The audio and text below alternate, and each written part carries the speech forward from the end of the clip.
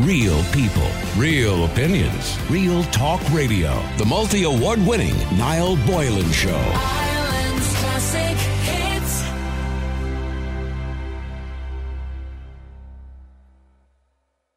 All right, up and down the country as we speak. It's a kind of nervous week for probably somewhere between 70 and 80,000 students because, of course, the Leaving Cert gets underway tomorrow. Stressful time.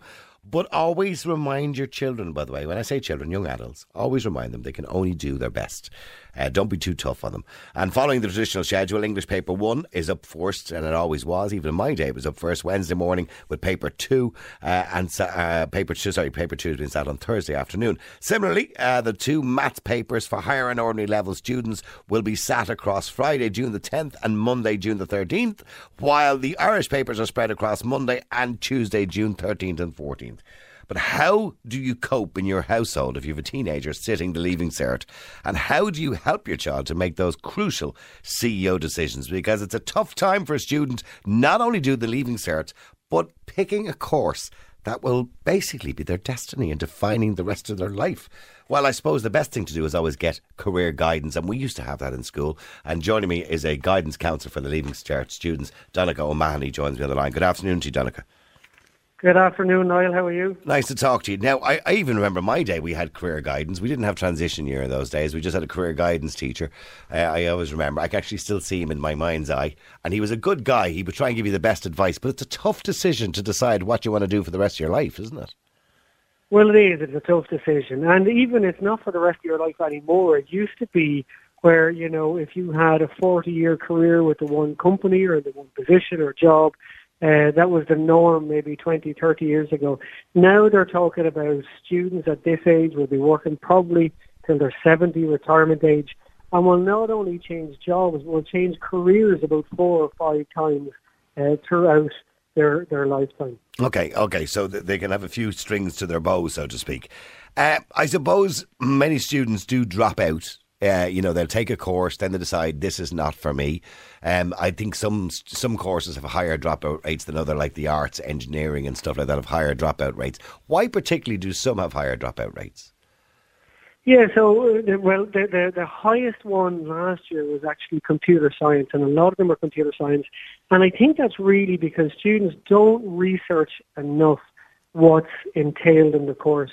Now, if you go onto any university website, they will have all of their modules, and if you click onto the modules, they're going into detail about what the course is.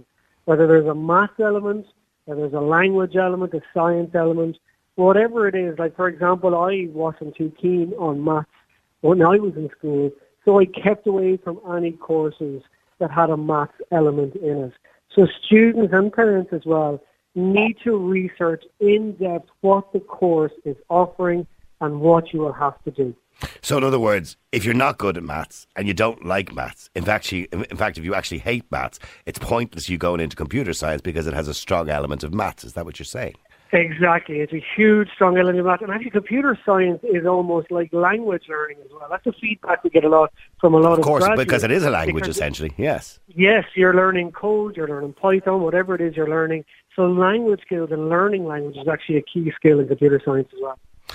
I mean, I know Simon Harris has been talking about trying to get the Leaving Cert results quicker than we've had them in the past to give students a little bit more time to prepare, etc., for college. But in your experience, what is the biggest mistake that many students make? Yeah, so it's just that research. It's going to visit the college. It's going to speak to a graduate of the course. I tend not to ask people who are in the career because as you mentioned yourself there, Niall, that, you know, it's a long time ago since you were in school, you had a career guidance counsellor, not transitioner.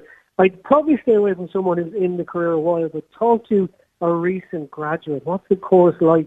Is it 9 to 5? Have I got 16 hours a week? What are the assignment deadlines? In fact, more and more courses at university level don't require you to sit terminal exams, final exams anymore. Some of them are project-based.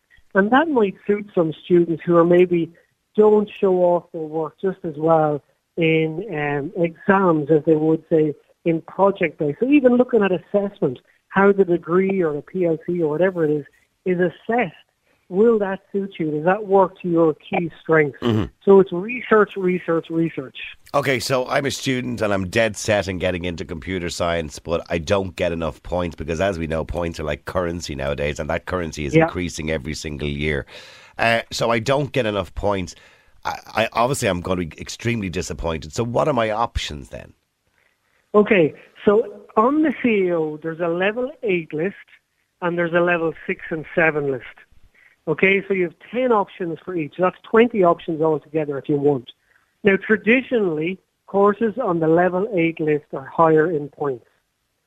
Traditionally, on the level 6 and 7, they're lower in points. Now, level 6 and 7 are courses like business studies, engineering, computer science. So what you do is you would do 2 years, do your level 6, and when you pass your level 6 after the 2 years, the college will give you an option. Do you want to exit the college with that award, or do you want to continue on to your level 7 for an additional year?